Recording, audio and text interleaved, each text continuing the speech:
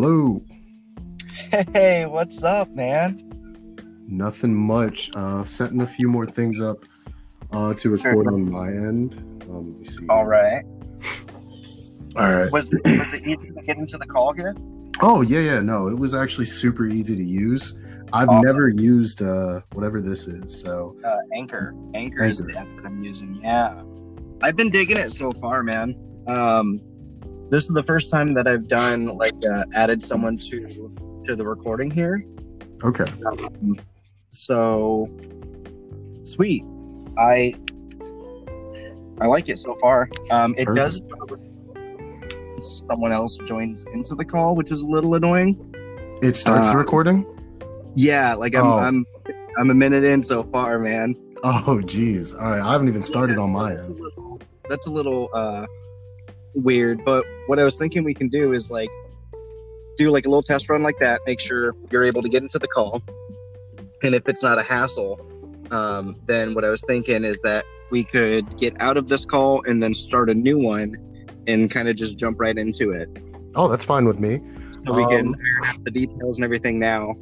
Okay. Sure make a test run. Cool. Oh, man. This Excited. is Chieftain Sloping Penis, and I am very, very excited to get to work with the white man. We get to work with the white man. Yeah, man. Oh shit! Awesome. So what do you got going on your side there? So I'm actually using WavePad, and so this was the one that I actually said fuck it and winded up investing in. And I've had Audacity, like I was telling you, if you have a computer, Audacity is a great starting point. I've had no issues with Audacity except for as of late, but that was on my end as far as setting everything up. But WavePad, I've had no issues with reverb or anything like that. So I'm just getting down the NCH software for it and just getting it smoothed out so that when I do start recording, it'll be super easy, transitional, and everything like that. Right. And like I said, I have the two microphones. So if I ever decide to have someone, come to my home and record with me, that's a thing that can be done too. Yeah, that's a real cool idea. When I plan on getting my own, gonna do RVing full time. So I'm gonna live in an RV and do that whole thing, kind of slowly transition to off the grid. Okay.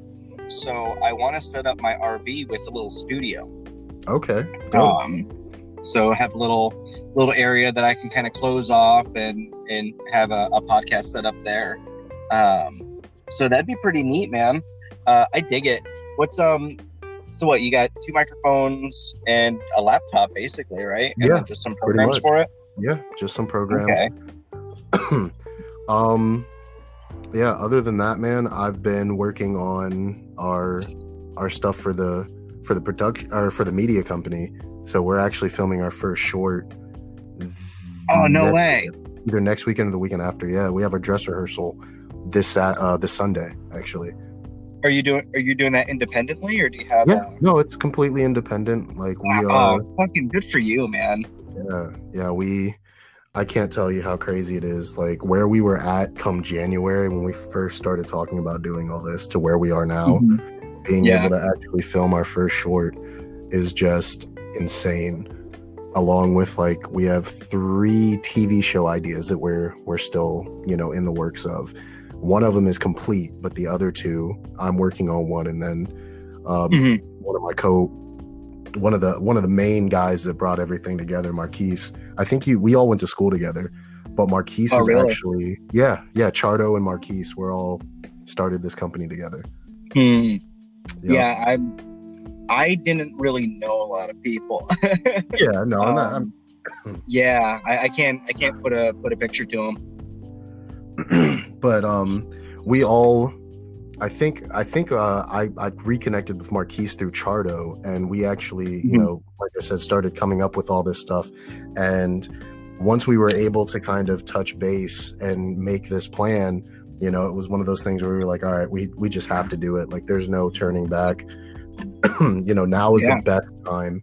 And so we kind of just muscled through, and here we are with, we're in the works of getting our LLC, being able to film our first short and coming up with these ideas that by this time next year, I want to be done with my idea so that I can pitch it either to Netflix or Hulu or something of that nature. Yeah, that's the way to go. Yep. Yeah, going to like a big TV network is just that's not the way to go these days. Well, and I mean, they're on their way out, man. Yeah, nobody wants to watch TV anymore. It's not what it used to be. I remember when when I was watching TV, the thing that I hated the most was commercials, and so yeah. And now we're able to bypass commercials, which completely makes television that much more, pointless. Someone's making their money. Yep. So I just don't see the point of it. Yeah, no, I mean cable's basically for old people. I mean that's what we've gone that's what we've ended up, man. It's like, what's it called? People really underestimated the power and influence the internet was gonna have. Yeah. And they're still underestimating like how huge just having the internet is. No, I think you guys are gonna do great. Like I mentioned before, man, you're a cool fucking dude. You got your head on straight. I'm excited to see what you're gonna create. Yeah, man. I can't take any credit for this first one that we're doing. Because I was opposed to it at first, believe it or not. Like I was completely opposed to doing because it's an 80s slasher trope. Like okay. I find it hard to do a period piece in itself because as far as script writing goes, I have like no, and I've got to figure out the best word for it. I have like no kind of confidence in myself when it comes to writing a script, and I'm learning, but I have come to realize just how hard writing a period piece is because you can't just have them say, okay, bet, or stuff like that, because it just doesn't fit. Right, yeah, you got to get in the mindset of the times. Exactly, and that was like my only fear. And so after doing my research and digging, Marquise writes our scripts, so I actually gave him some feedback on the original script, and I said, look, man, it's gonna need work, so let me get you these different things and you start plugging away at that, because if we don't get the script right, it's just gonna it's gonna look awful. Because originally I wanted there to be no lines, only because I don't know the actors per se. Like I as far as my job with the group, I am supposed to be the casting director, and so two of these people are his friends, and I'm like, let's just give them no lines so that we don't have to set the bar super high. If they remember the lines, great, but if they don't, it's okay. Sure.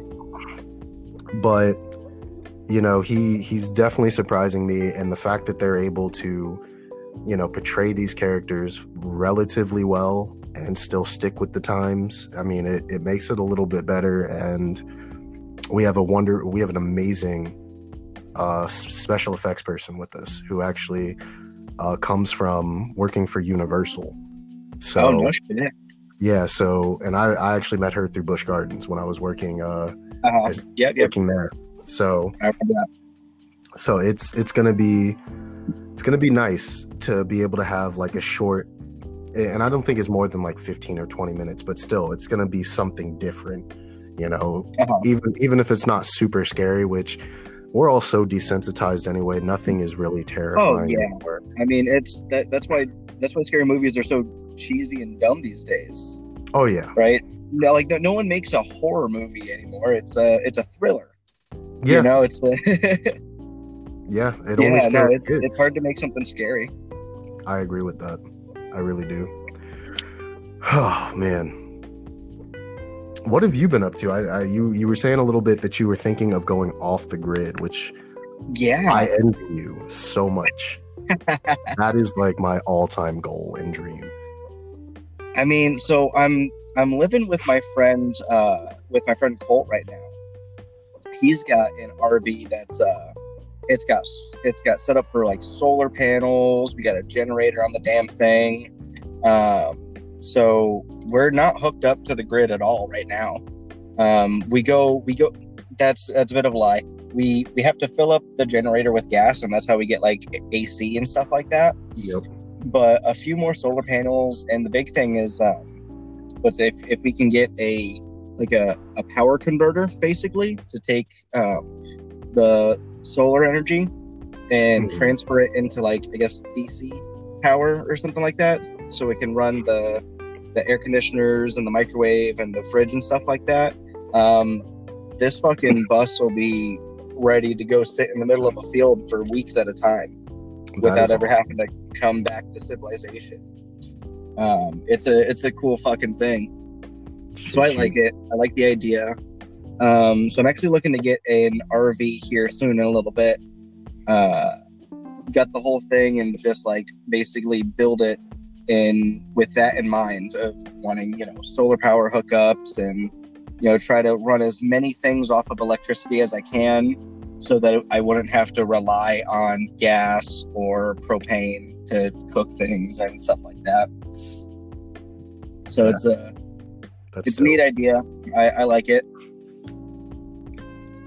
Like I said, I'm already jealous of that because the simple fact that you have the freedom to do that, that is actually the end goal, because like that's honestly what I'm striving to do.